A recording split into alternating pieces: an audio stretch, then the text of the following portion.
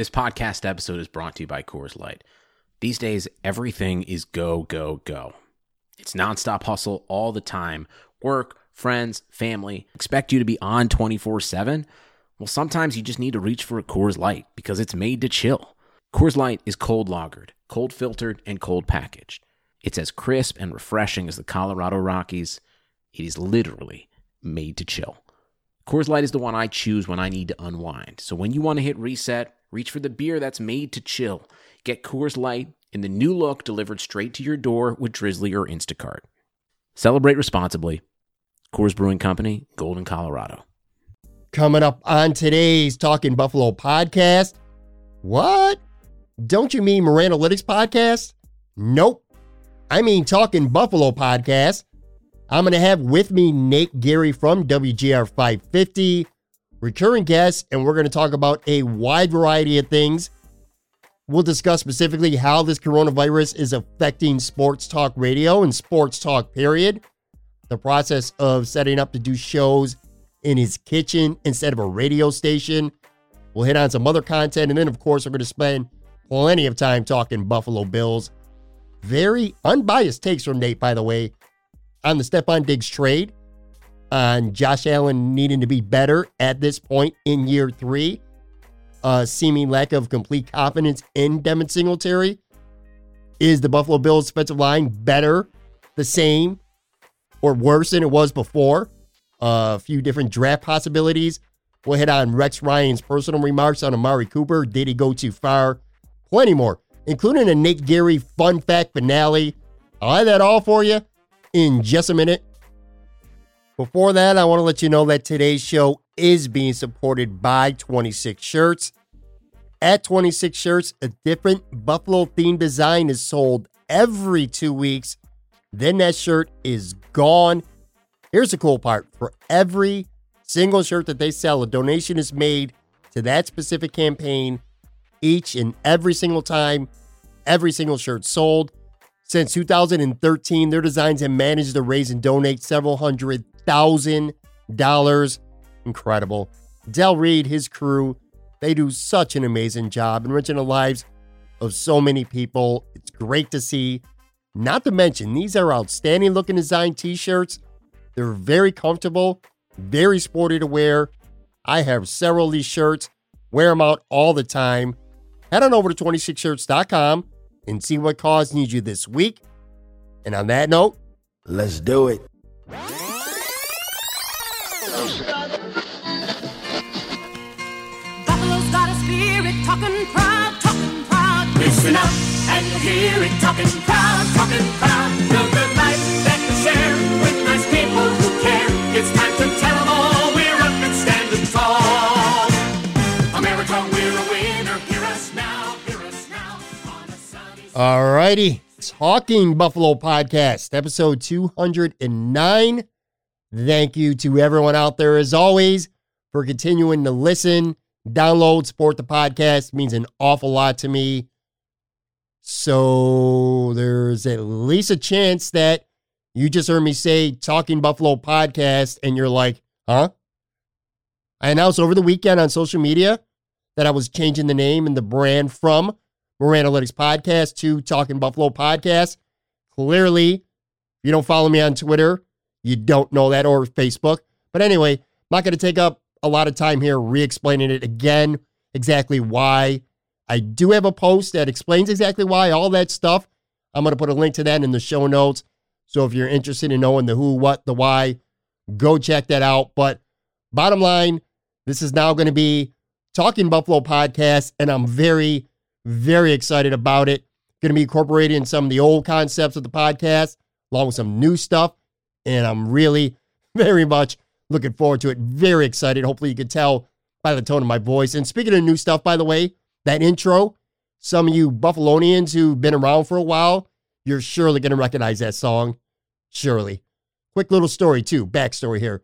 The instant that I thought of the name and the brand change to changing this to Talking Buffalo podcast, I immediately locked in on wanting that song. I remember it. I wanted it. I went through the Buffalo Chamber of Commerce. I got a contact with them, and eventually I was able to track down the owner of that jingle. And trust me when I tell you, It was a task, was not easy to do at all. Anyway, turns out the gentleman's name is Alden Shute. And back in 1980, Mr. Shute, who's at the time a very successful ad man and an artist, was contacted by the Buffalo Chamber of Commerce, and he was charged with coming up with an ad and a jingle to help defend Buffalo against the haters out there. A lot of naysayers against the city of Buffalo back then, and it would become a Buffalo anthem in the early 80s. In fact, when I spoke to Mr. Shute, he told me the jingle debuted at a Buffalo Bills game against the Pittsburgh Steelers in 1981. The Bills won the game. That jingle played, and the crowd went absolutely nuts. And from there, the rest was history. Anyway, Mr. Shute, who, by the way, he's now in his 80s and he's living out west, still very involved with art, gave me his blessing to use the clip for a jingle for the podcast here, and I'm going to have him on some point. I don't know exactly when, but I'm definitely going to have him on some point in a future episode because I'd love to get the entire backstory of that entire campaign during that time, get some insight as to what it was like being involved in marketing with the Buffalo Bills in the city of Buffalo back in those days. And by the way, I know at least some people have never heard that song, Talking Proud, before, the jingle. So at the very, I'm not going to do it all the time, but I am today. At the very, very end of this episode today, I'm going to play that song in its entirety for you to enjoy. Again, some of you may not have heard it before. Many of you, especially older Buffalo fans here, you did. So you'll get a chance to hear it again. And that's going to be at the very end of the podcast. One other thing as well, I do want to plug one thing real quick here, and then we'll get into today's episode. And that's the Talking Buffalo Podcast YouTube channel. Now I'm going to be putting a lot, and I mean a lot of work into that. Highlight clips from this podcast, current and past episodes, also a lot of original audio content that you'll only find there, nowhere else, not even this podcast. And just so we're clear, this audio podcast and the Talking Buffalo podcast on the YouTube channel, those are two different things, not exactly one and the same. And then last, I wanted to thank all the sports media friends that I have out there, listeners to the podcast, people who support me, follow me on Twitter and stuff, helping getting the word out over the weekend on social media about the change to Talking Buffalo podcast. I appreciate you for sure. So on that note, enough about that. I have Nate Geary on with me today, recurring guest, and a dude who I've become pretty good friends with over the past year or so. Young guy who I think is rising up the ranks in the Buffalo sports media, and I think he's got a nice, bright future ahead of him. I think he's one of those guys who's been able to take the mediums between traditional sports talk radio and the blogs and the podcasts that are becoming bigger and more prominent every day in today's world, and he's blending them both together very well. He's got a lot of interesting things to say. I think he's not afraid to take a stand on something, even if it's not the popular take. There's a lot of people out there who are afraid to say what they think because they're afraid that it's going to lose them followers and stuff like that on Twitter. Nate's not that guy, and that's one of the reasons why I become a big fan of his. So on that note, let's just get after it. Right now, here it is, a chat on a variety of things with WGR-550's Nate Geary.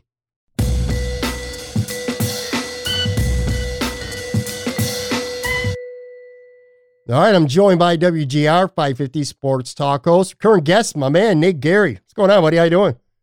What's up, brother? How are you? Doing well in this crazy world right now.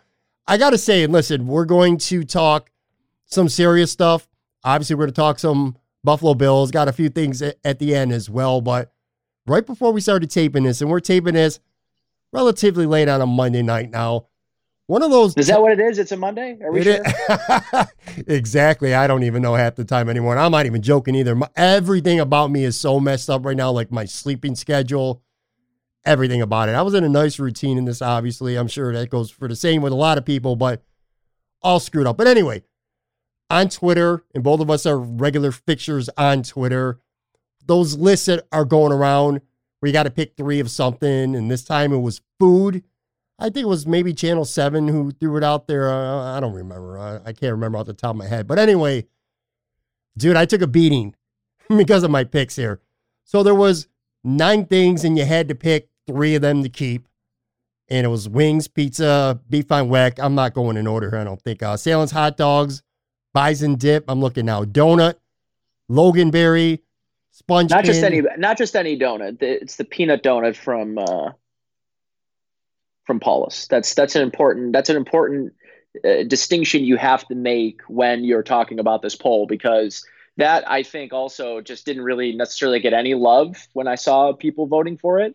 Not that I voted for it either. I voted wings, pizza, and what was the other one that I wings, pizza, hot dog, right? I went all food that went.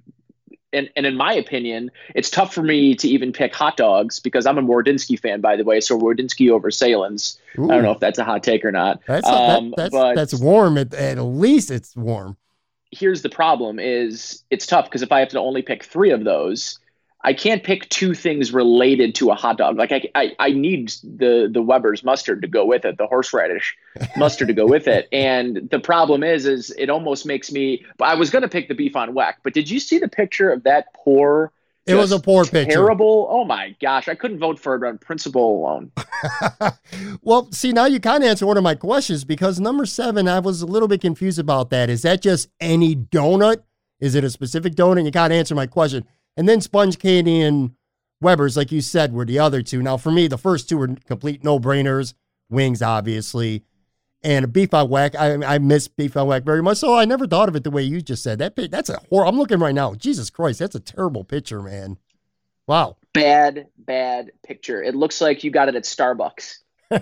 Well, I would pick beef on weck for no other reason than because I'm down here in Florida now. You can't even get it. Like, I could get wings, I could get pizza, I could get hot dogs, but most of them suck. In Florida, though, 9.5 out of 10 places you go to, they don't forget about having it. They don't even know what beef and weck even is. So I picked that. And then the third one was kind of a toss-up for me between Salins hot dogs, because I do like them, and also, of course, pizza. But here's where I took the beating. And I'm just being honest with you, man. You know, I hate mustard, and I hate Weber's mustard. And I put that out there. Our little podcasting group, Greg put it out there. There was a bunch of people in there, and I kind of took a beating. Jeremy White got after me. A bunch of people got after me for that take. So not the best way to start off with a take here and saying that Weber's mustard sucks, but it is what it is. That's how I feel. Weber's is it's Buffalo's treasure, something I don't think gets talked about enough. I said Loganberry doesn't deserve to be on that list. I think Loganberry is absolutely trash. Is that a Buffalo thing? Yes, I think it is a Buffalo thing. But here's the thing. Not only is it bad, Pat, but it is like this is what I basically equated to. It's purple piss, or if you put 2 of those big 99-cent purple Freezy Pops, like the really big ones, put them in, and then you dumped a bunch of sugar in, and then to melt it down, you peed on it.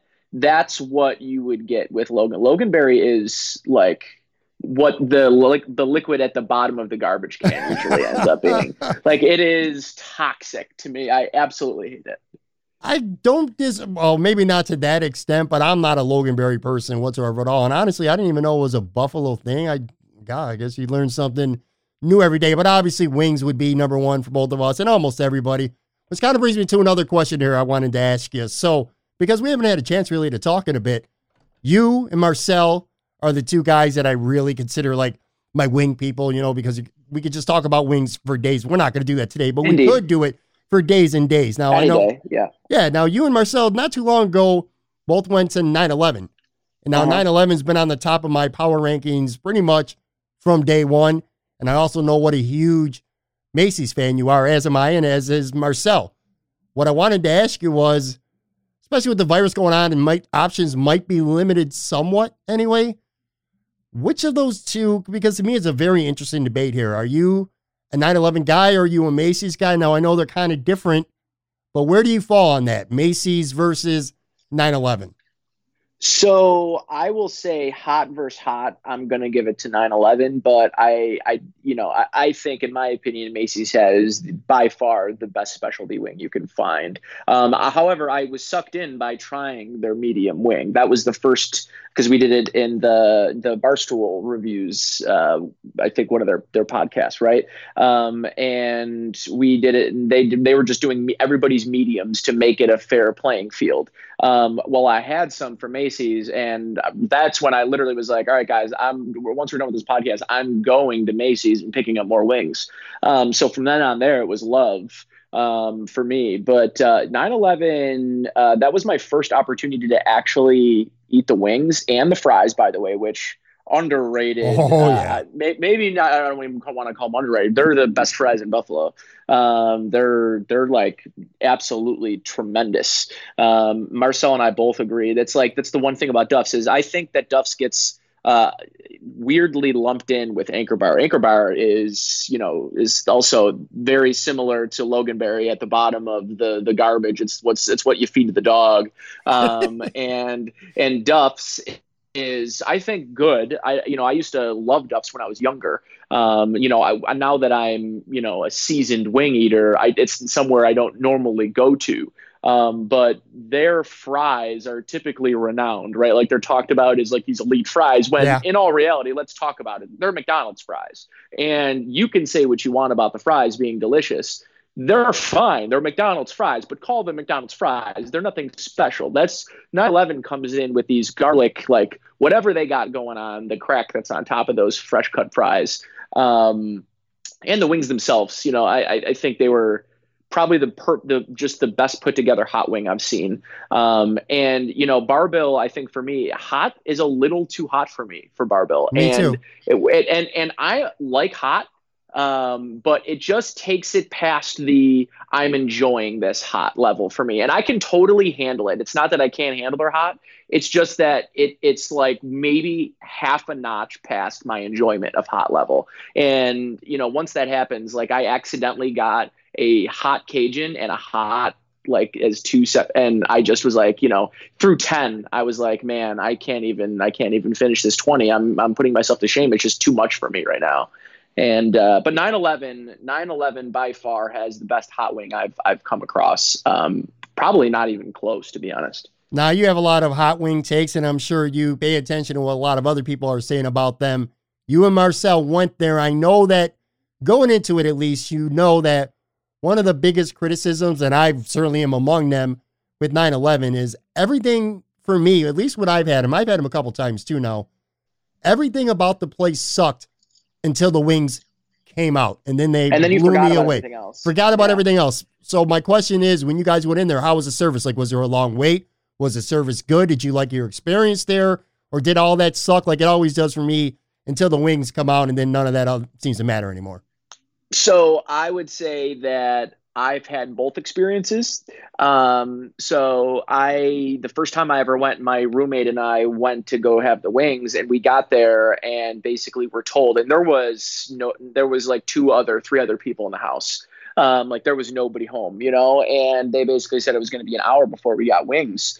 And we were like, really? Like, there's nobody here. What do you mean it's going to take an hour for wings? And he's like, it is going to take an hour. So we just kind of were like, okay, whatever. So we didn't end up eating, had a beer and left. And then Marcel and I both decided to go. And when we went, there was also not too many people there. We got there like right when they opened. I thought the service was excellent. The bartender was a great guy. We, were talking with him throughout. He could tell that Marcel wasn't from, Buffalo. So he was kind of like, we were talking about some different wing experiences, but yeah, man, I mean, that was absolutely bomb. There's no doubt about it. And the service when I went and actually ate was phenomenal. So nothing but good things to say about 9/11. I understand the experience though that others have had too. So I could see the both sides of the coin.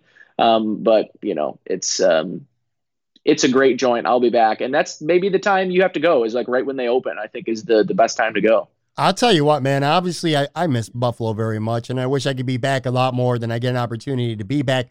Having said that, though, I've come to grips, so to speak, with being down here, at least for the time being. That might change sometime relatively soon. But right now, I've kind of, I've gotten used to it. There's not a lot of things that are going on that I see on Twitter or Facebook that get me legitimate jealous that I'm not in Buffalo. But I remember that night on Twitter when you and Marcel said you were going to 9/11, legitimately got jealous that night. That's like missing a wedding to me or a big beer blast with a bunch of buddies, because that's how bad I've been craving those wings and wanting to go there. It's just nuts. And I'm glad you said it that way too, between 9/11 and Macy's, because that kind of changed my thought process. I always review these wings and I put together my own little power rankings and stuff like that. I kind of feel like it's unfair, because I agree with you, by the way, 100%. Like 9/11 for hot wings, I think are the best wings in Western New York. I've said that all along and I still feel that way. So I would technically keep that number one. But if I could only, like, say if this coronavirus and you could only go within a block of where you live and you could pick, you could either live a block from Macy's or a block from 9/11, I would definitely pick Macy's because there's just so many more flavors that you can go. I love all the Cajun stuff, the hot honey mustard, which Marcel turned me on to. There's just so many more things. The hot about lemon that pepper place. to me, hot lemon pepper is the best wing I've ever had. I've had them. Point blank period, best wing I've ever had. And I'll continue going back just for those hot lemon peppers. The hot honey mustard is very good. The hot honey mustard, and then ask him to char it.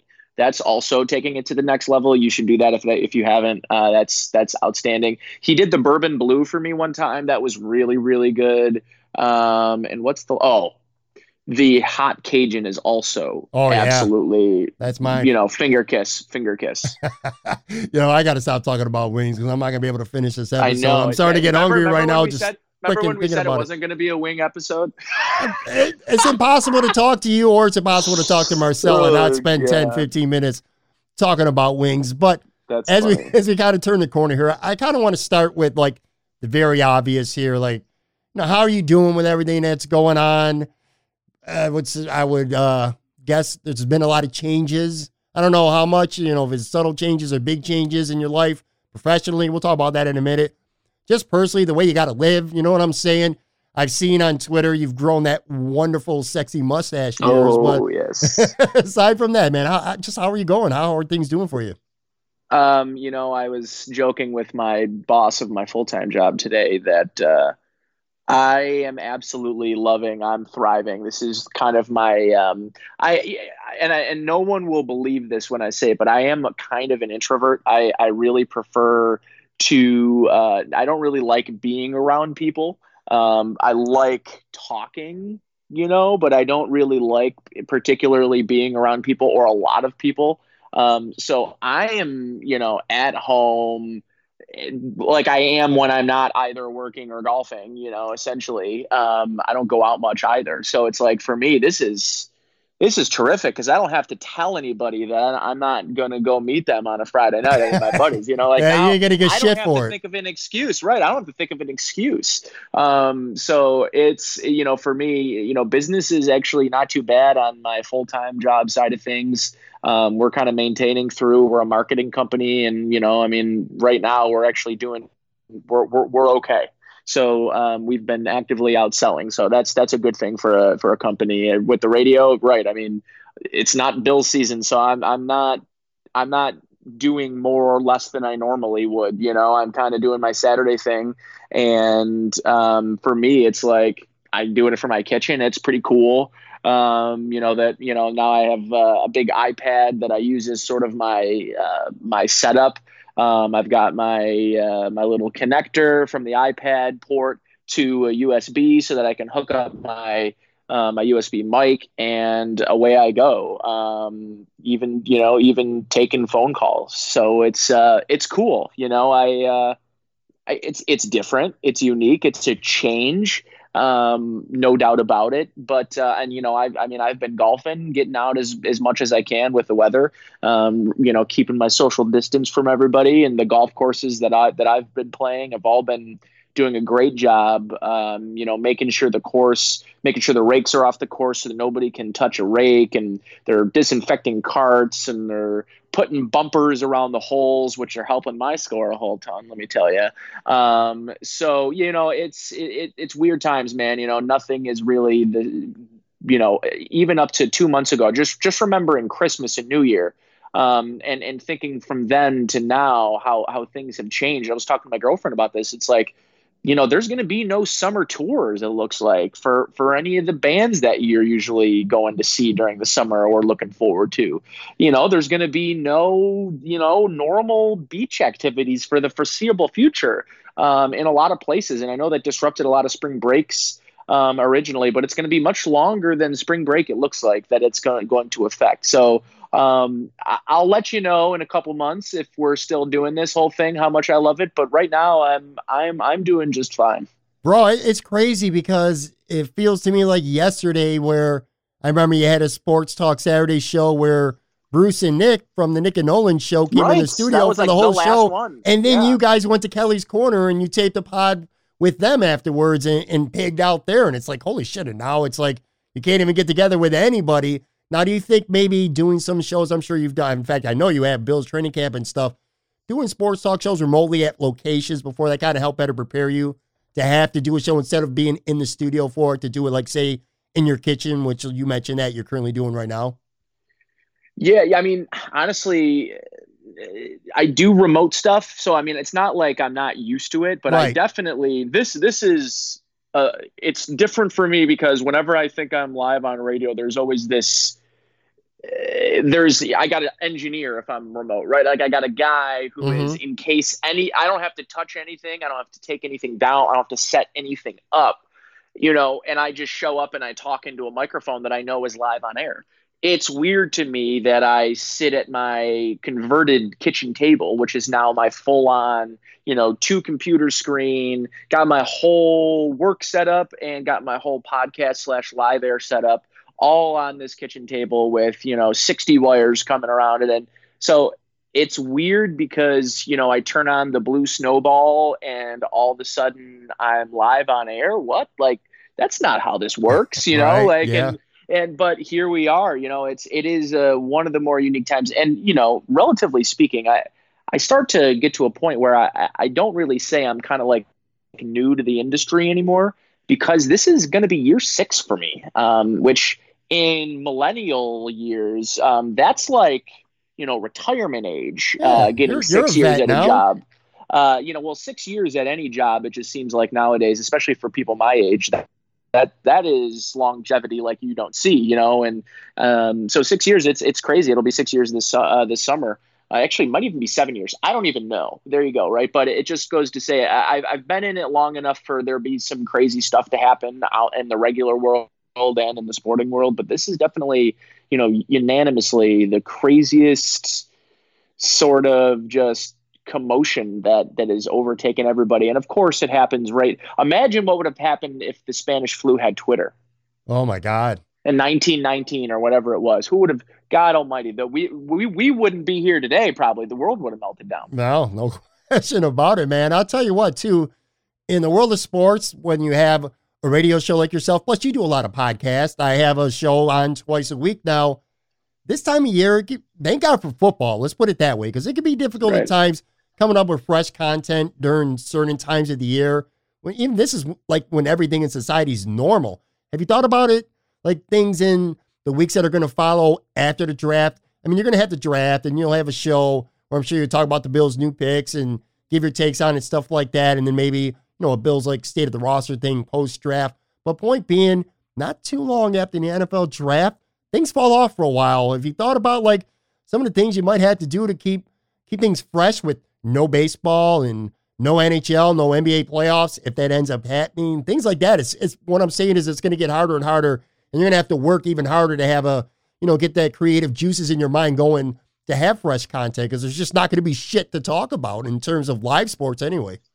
Yeah, I feel for the, Howard and Jeremy's and the Mike and Chris's, because, I mean, it's difficult, that to fill 5 days a week for 4 hours, that is a, people say, oh, well, you work 4 hours a day. And it's like, but you don't, it can be very difficult to be good at that, doing that as much. And right now more than ever. And, I mean, I grew up in the system through being able to take advantage of the downtime of early summer when, the playoffs are over and it's just baseball season and we're waiting for football season. That was my time to shine, when I wasn't getting a lot of airtime, So for me, this time of year, and listen, I mean, I got a once a week show. I can bleed out pre-draft and post-draft talk for at least 4 weeks. So I'm not overly concerned about, being able to fill airtime for Sports Talk Saturday. It is another story though. And it is totally, just goes to the professionalism that you have to be able to fill 4 hours, every day while everyone used to be driving home and now they're not. So it's a weird time, man. It's very weird. On a personal level, you talked about it earlier, you're a golfer, a very big fan of the sport. Now, as a fan, has to be killing you, bro. Knowing Heartbroken. the Masters should be going on literally this week. The British Open, of course, that's canceled already. That's got to be eating you up because I know you are a golf junkie. Today or tomorrow would have been the par 3 contest. And the par 3 contest, usually, like the last couple of years, have had a couple of awesome things happen. Jack Nicklaus, his grandson, had a hole-in-one he had a hole-in-one. Was that last year or 2 years ago? Tony Finau had that famous thing where he had a hole-in-one and was running backwards and just dislocated his ankle in the worst way. Yep. That was crazy, right? So like this week is like, I love this week, the lead up to this. And then obviously round one, you know, I'm used to being in the office with all the TVs on, you know, streaming the PGA channel until it switches over to ESPN. And then I'm just 4 days immersed in it. And then and here's the thing is it's right now, next week, you know, we have Easter Sunday this week. We would have had an Easter Sunday, 4th round, which would have just been, you know, bonkers, awesome. And especially Tiger defending his championship. You know, it sucks. There is no two ways about it. It sucks that we won't get to have it. And, you know, they're talking about it being moved now. I think they announced today that Augusta announced that the Masters will go and run in November, which that is just going to be such a cool thing at the end of the season. You know, the thing about Augusta is this time of year, the trees are budding and it's just absolutely like postcard scenic. And, you know, it's going to be totally different and crazy to think it's going to be the fall season out there and what that'll look like, what the course will look like then will be far different. And the time, you know, because by November, we're talking that's daylight savings and it's going to be shorter days, you know, that they're going to be playing in. So it's going to be interesting to me how that all plays out. I'm devastated and heartbroken. I'm a big Tiger Woods fan. I absolutely ate up every moment of coverage pre and post of that tournament last year, because I mean that the Tiger storyline couldn't be, and that Sunday was fucking magic. Like it was what golf has been missing for the last, you know, however long since Tiger won his last major, you know, and you hate to say it's a sport that revolves around a person so much, but it does. And the sport's better for it. Everyone else plays better when Tiger's playing good. It's just, it sucks that we're not going to get to see him,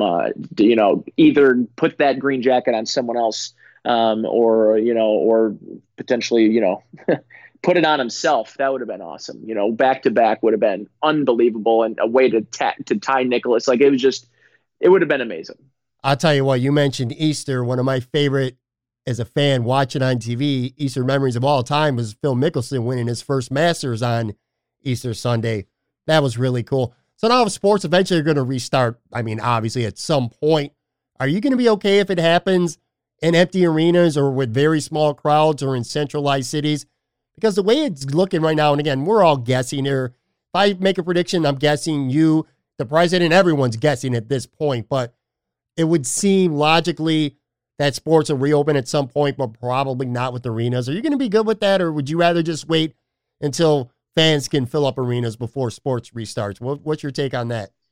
Listen, if we're gonna have TVs and we're gonna have to continue staying at home for the foreseeable future, bring me sports. You know, I can handle the rest. Like I'll watch sports when I can watch sports. So just give me the live sports to watch. That's kind of the camp I sit in. They should bring it back without fans. And that could be a thing for the foreseeable future. And I think you could do some interesting things, playing different stadiums, you know, and that's what they're talking about for the NHL, potentially for the NBA. I think they should be going and playing in small gyms. They should be, you know, I know the camera angles won't be the best, but go play in Buff State. Go play at a, you know, small campus, right? You know, like try to, you know, I don't know. I think at this point, get creative. And, you know, feature new cities and, you know, do what you got to do for playoff time so that you can, you know, engage people and also, you know, keep everybody safe. I think that there's a really good chance the first NFL game that gets played probably gets played without fans. I really think that. I tend to agree with you there. And I'll tell you what, you talked about being sort of an introvert. I'm kind of the same way. I really don't give a shit about going out, but I'm starting to go nuts and lose my mind a little bit with no sports. Kind of how you are with golf. I'm like that with baseball. Not because I love the sport of baseball as much as you love golf, but I'm a fantasy baseball junkie. It's something that gets me through every day. It's something I look forward to getting up every day, running at least 2 or 3 teams. So not having that right now is driving me fucking nuts. Can't stand it. One last thing, by the way, Nate, and then we're going to get into some Bills talk. Kind of going off track here, but I know you're a very big fan of The Office. Dude, we got a lot of shit in common, by the way. You're a big fan of The Office. The Ringer just ran a big 64 TV character March Madness bracket. And in the end, it was 4 different categories. I don't remember what they were. But at the end, the finale came down to Michael Scott against Walter White from Breaking Bad. For the best TV character of all time, Michael Scott ended up winning by a nose hair. Hopefully a landslide. Yeah, really? No, it was a nose hair, dude. He was down. In fact, I was refreshing. It happened, I think Saturday night was like the deadline to vote at midnight Pacific time. And I was refreshing that shit, checking on it every 15 seconds, like NFL free agency day 1 normally. Michael Scott ended up winning by a nose hair at the very end. Do you agree with that? And if you don't, who would be your favorite TV character of all time if you had to pick one? That's tough. I mean, he's close. If he's not number one, I don't have a number one off the top of my head. Peter Griffin's pretty good. But again, are we, that I go into animated, and then I want to say Randy Marsh is probably one of the best TV characters that I can think of. That I just, anytime it's a Randy Marsh episode, I'm fixated to the television with South Park. But are we separating it from real life to cartoon? If we are, then Michael Scott's probably that, right? It's hard. I would hard argue that he isn't the best character on television. I agree. At least in my time, anyways. I was rooting for like a sports game again, and maybe it's because of a lack of sports, but I was following that bracket like it was sports. They had millennials. They had a category. They might have had an animated one. I don't remember. But anyway, long story short was Michael Scott did win, our boy. So now when it comes to the Bills and Stephon Diggs, I want to get your take on the trade. But first, I want to read you something from Mike Sando of The Athletic, an NFL feature writer for The Athletic. I like reading takes sometimes from people who are not from Buffalo. And by the way, this is one of the big reasons why I love having you on the podcast, talking sports with you, because you have a national media point of view more than local. And by that, and I'm not trying to disrespect anyone out there from the Buffalo media, whether it's mainstream or blogging, podcasting, whatever. It just seems that people in Buffalo tend to look at the more positive aspect of anything the team does. I'm not talking about Diggs. I'm talking about literally anything. You know what I'm saying right now. With Mike Sando, I feel like he calls it down the line, and he graded this trade a C. And I want to read his paragraph on what he wrote, and then I want to come right back and get your take on it. This is what Sando said. He said, the Bills are getting a good receiver in his prime and under contract with team-friendly salaries, which is good. But they parted ways with significant draft haul weeks before one of the most receiver-rich drafts in memory. They are getting a player in Diggs who has not seemed happy of late in Minnesota. If Diggs did not seem thrilled catching passes from Kirk Cousins in Minnesota, with at least 10 indoor games each season in a play-action scheme, creating wide-open looks, how will he feel tracking passes from Josh Allen in the win and cold of Buffalo against AFC East opponents, featuring Stephon Gilmore, Xavier Howard, and Byron Jones at corner? The question seems reasonable. The hope for Buffalo is that the team will win, with Diggs becoming a reliable target for Allen. That could certainly happen. That's his take. What's yours about this whole Stephon Diggs acquisition?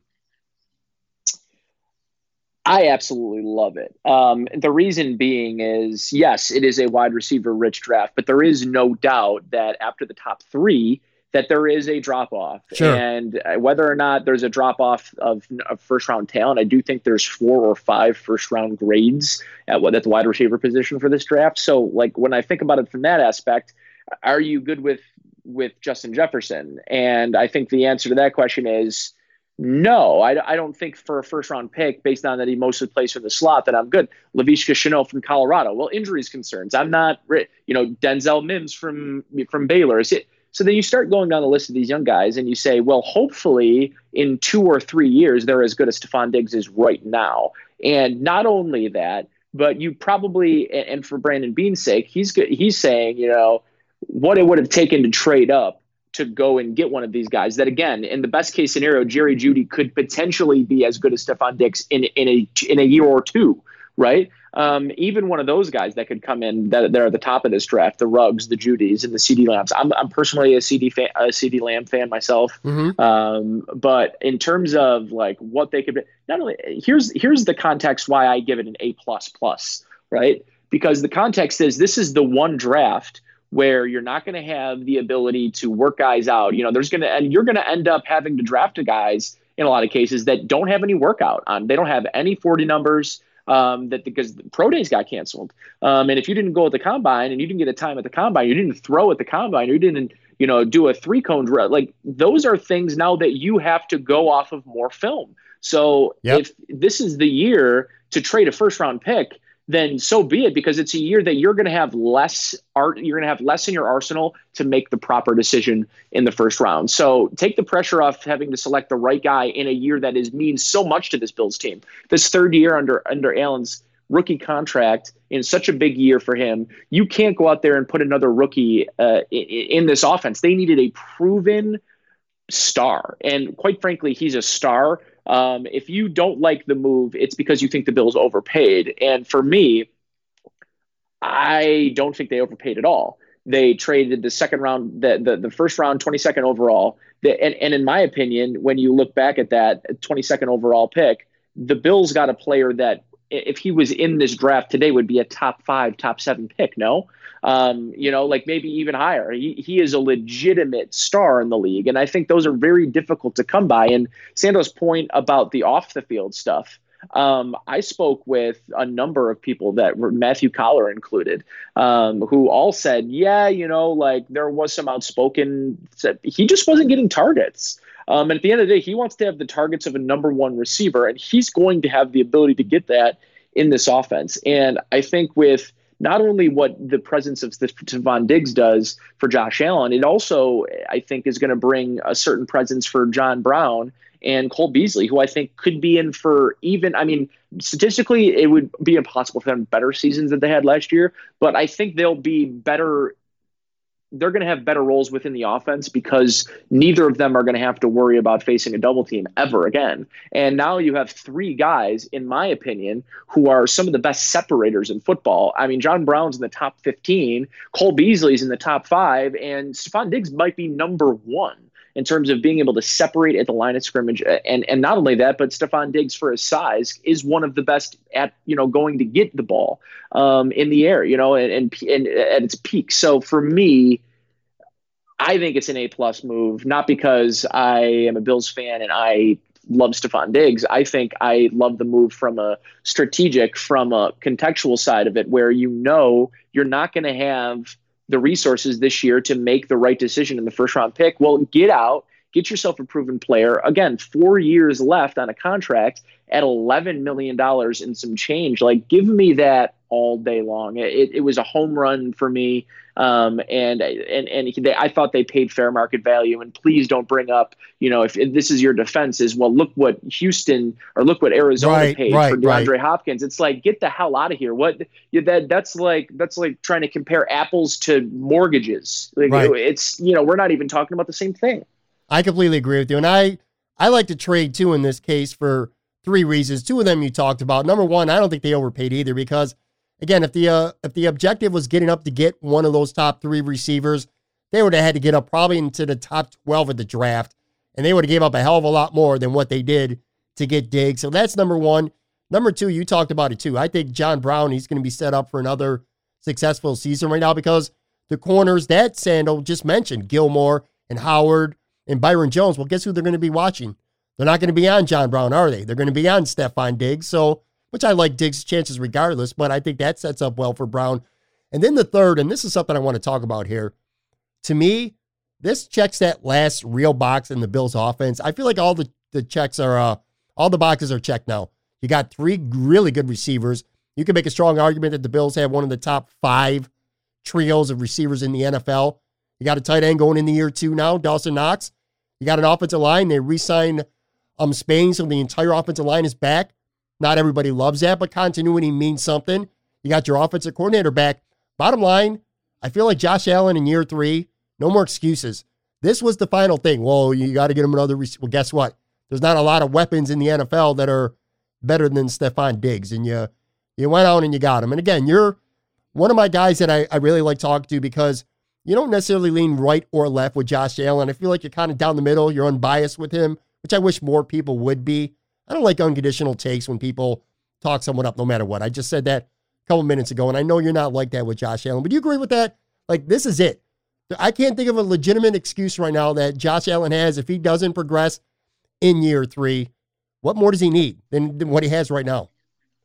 Yeah, and also I also think that Devin Singletary is I really, really like Devin Singletary. Sure. I think he's going to have a big season this upcoming year. I'm pretty convinced that. I think just with the steadiness that they've had at the offensive line, returning everybody, I really like Singletary a lot, and I think he's going to be a bigger part of the passing game this year as well. Having said that, yeah, what Brandon Beane has done has eliminated essentially all excuses. He's eliminated the margin for error, and now what you can do within apps. And listen, you saw the quarterbacks hit the market this year. There was a bevy of them of guys that could have come in and brought this roster to a deep playoff run, right? And there was a lot of pressure on the Bills this year. This is the most unique. This is a unique position. We are talking about, for me anyways, for uncharted waters for the first time in 2 decades. We are entering a season where they are the favorite to win the AFC East, and there is no Tom Brady. I mean, what an unbelievable opportunity and what an unbelievable season we have upon us. Is, they're the first time they're without Stephon Diggs, they were the favorite to win the AFC East. And now they've got a legitimate bona fide number 1 wide receiver. They've, as you mentioned, Dawson Knox is another nice player. I'll be interested to see what how he improves in year 2. This is a team that we already know has a Super Bowl caliber defense as well. It's coached at a Super Bowl caliber level. I went from a non-believer early on with the McDermott crew. I am a big believer in Sean McDermott, and if you listen to smart people, you listen to some of the talking heads that are the intellectual types. And for whatever reason, his name is escaping me on ESPN that I always listen to. I don't know why I can't think of his name right now. Louis Riddick. Thank you. Louis Riddick. And Louis Riddick is a big fan of Sean McDermott's, and usually Louis Riddick, wherever he sort of veers to, he's usually pretty spot on. So, yeah, I think that the Bills have put themselves in a very good position to know whether or not that their quarterback is the guy that's going to get them to where they're going to get to. And if they don't, they can pull the plug next year, and there's going to be quarterbacks available. What's Cam Newton going to do this year? Is he going to, what's Jameis Winston going to do? These guys are going to end up maybe taking 1-year deals somewhere and be on the market again next year, and maybe they're taking backup deals somewhere. So there's going to be guys that you can plug in the lineup or be in a position to draft if you have to. But they've hedged their bet, but they've also, in a way, given their current bet no reason to not succeed. I like Josh Allen, so I'm not trying to be anti-Josh Allen here. I just feel like it has to happen this year. And you just talked about 2 guys who are still out there, Cam Newton and Jameis Winston. Were this going into year 4 of Josh Allen's career, and maybe year 3 went exactly like it did last year, where he's, all right, you might want to consider bringing in somebody like that to push him. But obviously this year, and I totally get it, I understand why, you're going to give him that 3rd year.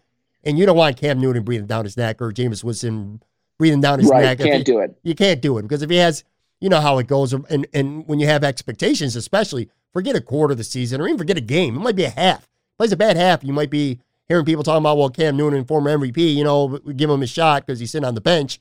So that's why I don't think that works. I'll tell you what. Totally agree. You mentioned Devin Singletary, and I'm with you, bro. I'm very high on this dude. In fact, I had Greg on the podcast, Greg Thompson, not too long ago. In fact, right after the season, and I told him at the time, this was before they got Diggs, I said, this might be the best player in the Bills offense next year. And I was including John Brown and Josh Allen and everyone else. I love the kid. But I'm a little concerned because I don't know if you heard the Brandon Beane presser last week, the Zoom. It doesn't seem to me like he's as high on him, certainly as me and you are right now. He said during that presser that Singletary's the team's number 1 running back. And I'm quoting him right now. He says, number 1 running back as things stand now. That don't sound like a ringing endorsement to me. And people have been talking about drafting running back at 54, which I kind of thought was nuts. So it's kind of a two-parter here. Do you think that maybe this organization isn't as high on them as me and you are? Which leads into my question about going into the draft. So the Bills got a second and a third rounder. They don't have a first. 54, 86. Do you think there's a realistic chance they're going to take a running back that early? And whether there is or not, who are a couple other guys that you kind of want to see the Bills get a good long look at with those picks?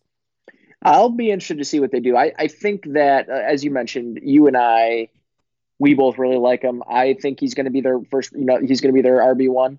We'll see how it plays out and who they end up getting. They didn't go after a running back. For me, Jordan Howard was a name that obviously they wanted in on, and he ended up going to Miami. I would have been fine with the Jordan Howard in here. But for me, there are a couple of names in the draft that I really like at the top. Jonathan Taylor from the University of Wisconsin is kind of the guy for me. That would be the prize golden winner. If you could add him to the backfield with Devin Singletary, you would have quite the young 1-2 punch back there, and two backs who really, in my opinion, and that's what you should be doing is every year, every other year, if you go into Devin Singletary's fourth year with Jonathan Taylor and the second year of his contract and Devin Singletary in the fourth year of his, draft another one. Like, just keep drafting him. You don't be the team that pays their running back big. But for me, it'll be interesting to see who they end up bringing in. TJ Yeldon is the number 2 running back to me. So they're going to bring in somebody, right? Who's going to be, what are they going to do? I like Zach Moss from Utah. He's another name I really like. I think they're going to end up drafting someone. I don't think whoever they draft, though, is likely going to overtake Devin Singletary at any point this season, unless, but they've had running backs that have come up from kind of nowhere before. We'll see what ends up happening. But based in this offense, I think they're going to be a pass-heavy offense this year. Well, I'll tell you what, you started the podcast off with a Logan Berry hot take. I might have a football one. I heard Brandon Beane talking up TJ Yeldon. Guess what, dude? It's late March, early April. I feel like there's a better chance TJ Yeldon's going to be a former Bill than he's going to be an RB2 when it comes to be week 1. I think they're either going to sign a veteran, and there's still a lot out there, by the way.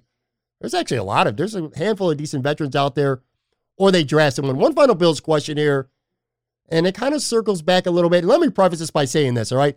I'm not trying to play no draft expert. Truth be told, a lot of these prospects I don't know shit about. I just read what other people say. But Stephon Diggs' brother is a corner who's a second or third round prospect, according to what I've heard from many other people. Do you think there might be something to, hey, you want to keep Stephon Diggs happy in Buffalo if you're worried that might be a problem? Do you think that maybe bringing his brother into Buffalo, that might help? It may help. He's a good player. And I think he'd fit actually quite well in the scheme. For me anyways, that wouldn't be a bad move. It's not necessarily a position of need at this point. But they are probably going to bring more competition at some point in the draft at the cornerback position. I hope so. Is he there at 54? The question is, do you want to take a corner at 54? And if not, is he there in the third round? I don't think he's there in the third round. So that means you're taking him at 54 if he falls. So for me, it would be an interesting pick. I would welcome it. I think that's not necessarily a position of need, but if it could be a long term. They don't really have a long-term answer at cornerback 2 right now as it stands. Do you feel all right whether you got one or two chances here between Josh Norman or EJ Gaines? Do you feel relatively confident that one of them two are going to step in and do the job? Because we could go on forever about the fit with Washington and Josh Norman, but he was terrible. But at the same token, I've also read a lot, again, that it was just also a really bad system and it did not play to his strengths. Do you feel relatively confident? And maybe that he won't be a Pro Bowl corner like he was in 2015, but at least he won't be like a huge liability? Yeah, I've got not so convincing there. I've got reservations. I like the move. Okay, I actually do. I welcome it. I think personally that he's probably going to play the slot. Okay, that's my opinion. That they're going to play Taron Johnson in more rundowns in the slot, and then play Josh Norman on third down from the slot and have him cover team slot slot receivers. That would be my best case scenario if they're going to play him, what he's going to do. But yeah, I mean, for me, it's not a move I would expect to see Pro Bowl caliber production from, if we can say it that way. However, I still think he can be productive for sure. Okay, that's fair. Got one more thing for you, and then we're going to wrap up with something. You're a media guy. You're on the radio. You're not afraid of the hot take. That's for damn sure. What did you make of Rex Ryan's comments on Amari Cooper during ESPN's Get Up show? Do you think he got too personal? Did he take it too far? For those who might not have heard it, I'm going to play the clip, and then I'm going to come back and get your reaction to it. Here's that clip. Well, I agree with Dan on the fact that I wouldn't have paid this guy. To me, this is the biggest disappearing act in the National Football League. He doesn't show up on the road. He doesn't show up against, when the competition's good, when he's against the top corners, that guy disappears. And to me, he reminds me, it's only one time that I can remember in recent memory on elite receivers and disappearing acts like Amari Cooper. That was the kid that the Raiders had a few years ago. Oh, that's right. That was Amari Cooper. This is who he is. And Dan, he doesn't love football. Hell with it. He stops his routes. He does all this. I wouldn't have paid this turd. No way in hell. All right. No way in hell would I have paid this guy. To me, you pay Dak Prescott. Forget all those numbers. That, they're number one in the league because of Dak Prescott, not because of this guy.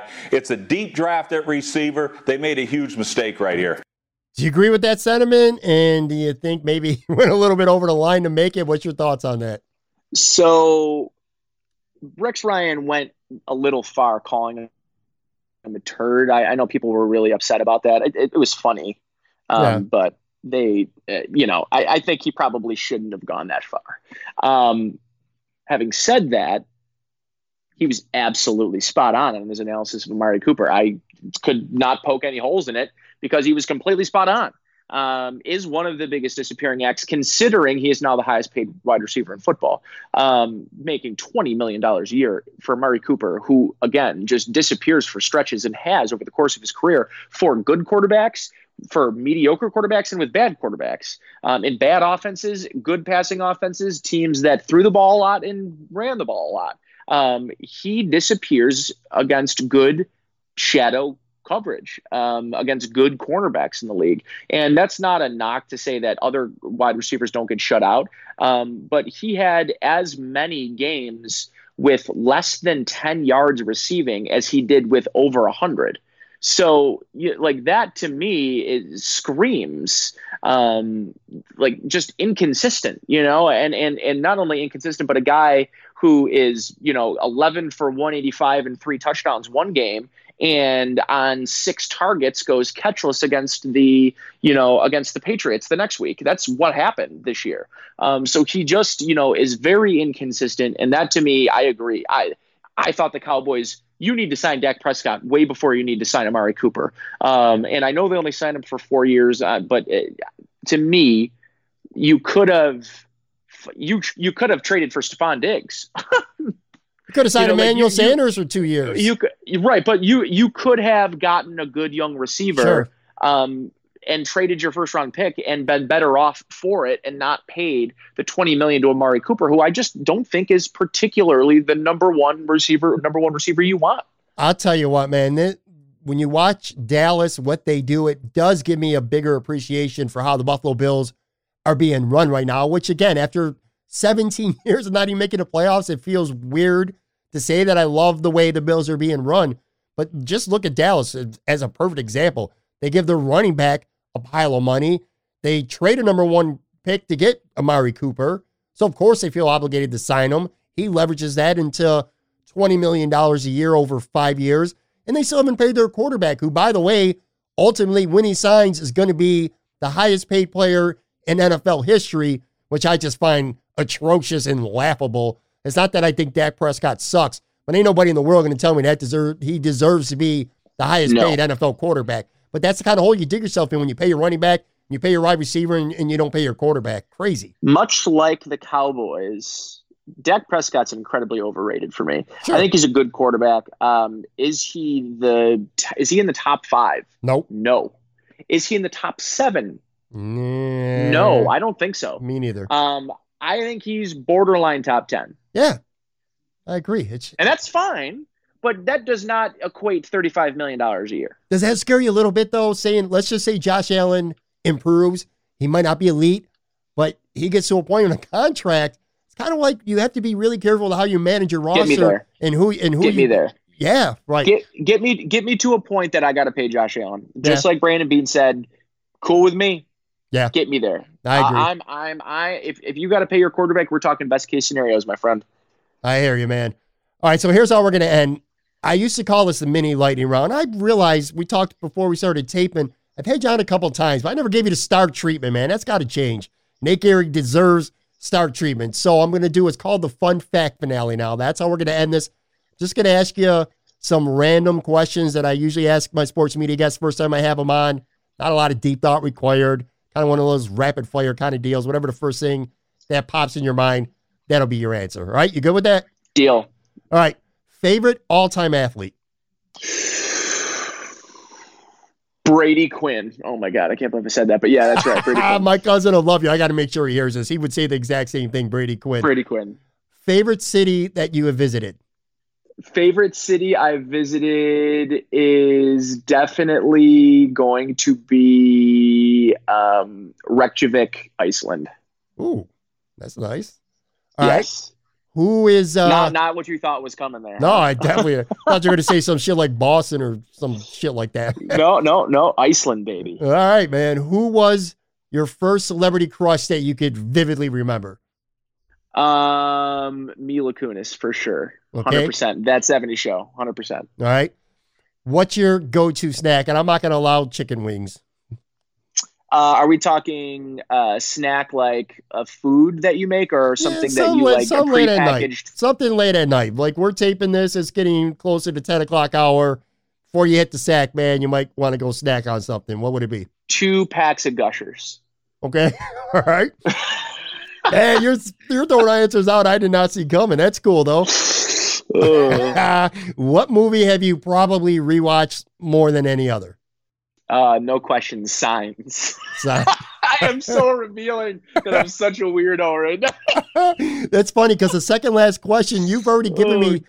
I'm going to give you a little bit of a hint or a spoiler here. The second last question in this list is something where I've already gotten 3 or 4. You'll understand when I ask you it. But anyway, before we get to that, name a TV game show that you feel like you potentially could dominate if you were on it, whether it's something that's current, something from the past, doesn't matter. Any TV game show. So you want to be a millionaire? Those people are so dumb. So you think you're whatever that show was called. Those people are dumb, and the lifelines were always the worst.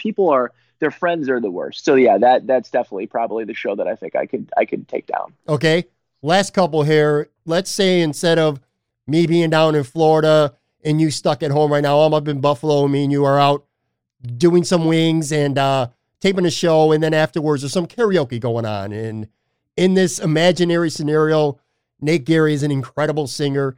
You're going to grab the mic. What are you going to get up there and sing that everyone who's there watching karaoke, they're going to be wanting to sing along. They're going to get into it with you. Like, what would be your signature karaoke song? Frank Sinatra, New York. Okay, that's a good one. Yeah. Last 3 here.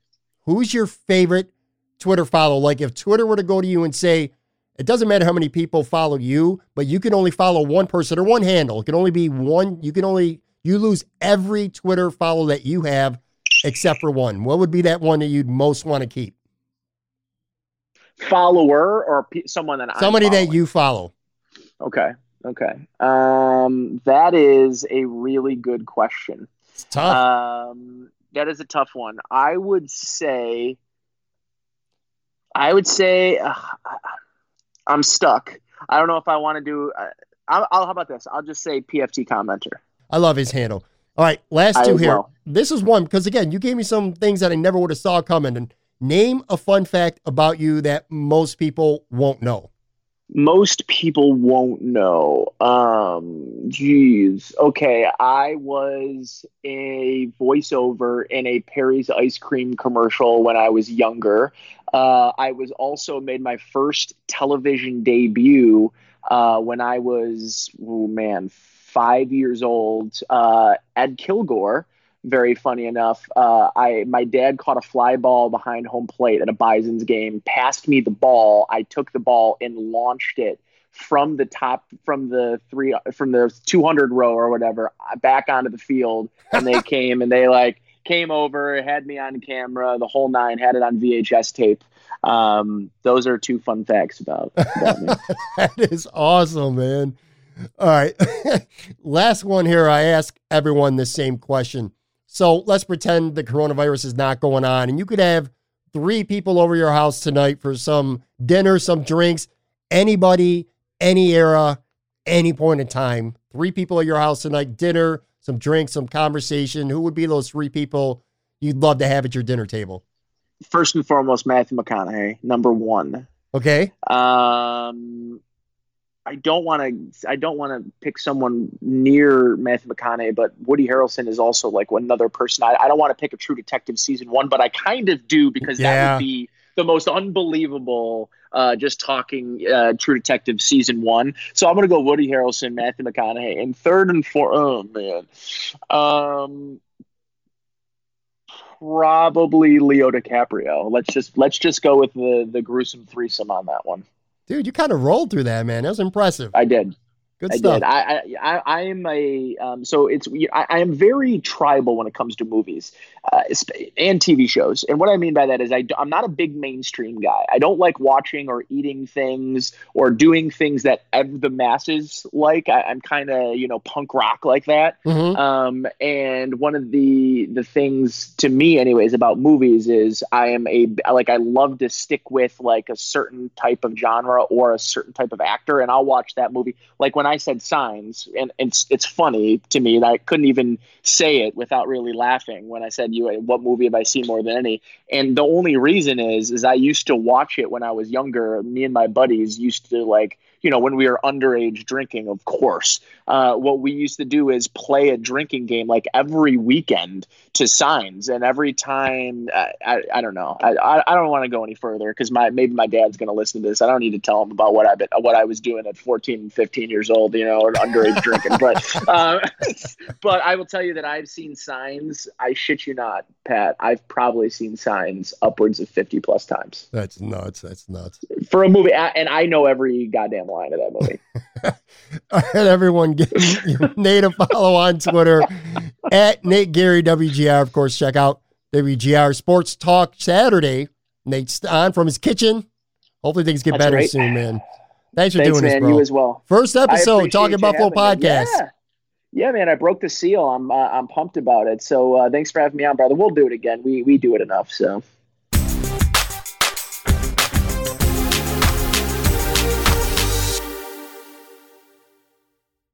All right, folks, that is going to do it for another episode. Very big thank you again, Nate Geary, WGR. Always a good time having Nate on the podcast. Thank you very much. Also want to thank today's show supporters, 26 Shirts, Audimute, and of course, Sounds Assured. Guys, if you haven't done so already, please go ahead and subscribe to this podcast, rate and review, all that fun stuff. It really, really helps me continue to grow this podcast tremendously. New shows on Tuesday and Friday. When you subscribe, you're going to get them first. Of course, you can subscribe on any of the podcasting platforms, Apple, Google, Spotify, all of them. Also, go on YouTube, Talking Buffalo Podcast. Yeah, I almost did it. I almost said Moranalytics Podcast. Go on YouTube, type in Talking Buffalo Podcast, subscribe there as well. And that, by the way, is different from this podcast. I'm going to have some highlight clips from current and past episodes up there, but also plenty of original audio content that you're only going to find on that YouTube channel. Not going to find it anywhere else, not even this podcast. So go check that out. Then, of course, last but not least, follow me on Twitter at Pat Moran Tweets. I'm like literally parked on Twitter. I'm there multiple times every single day. So you'll find me there at Pat Moran Tweets. And again, thank you so much for listening. I really, truly appreciate it. I say it all the time because I really mean it. I know how many podcasts are out there, how many options there are. Great options. So if you're dialed into this one, it really does. It means a lot to me. So thank you very much again. Have a good week. And the common theme nowadays more than ever, please, please, please stay safe. Be back. New show on Friday. I'll catch you on the flippity flip. Bye. Buffalo's got a spirit, talking proud. Listen up and hear it, talking proud. The good life that we share with nice people who care. It's time to tell them all we're up and standing tall.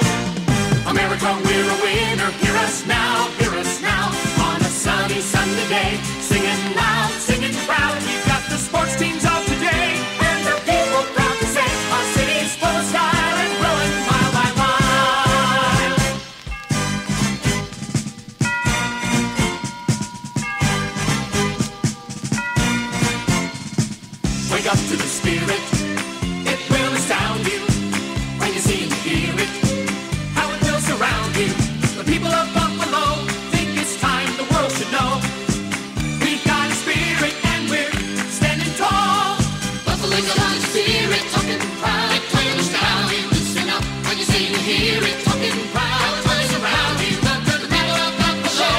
Make us people will know. It's time to tell them all. We're up and standing tall, standing tall. Buffalo's got spirit, hear the sound all around. It's a feeling that keeps growing every day and every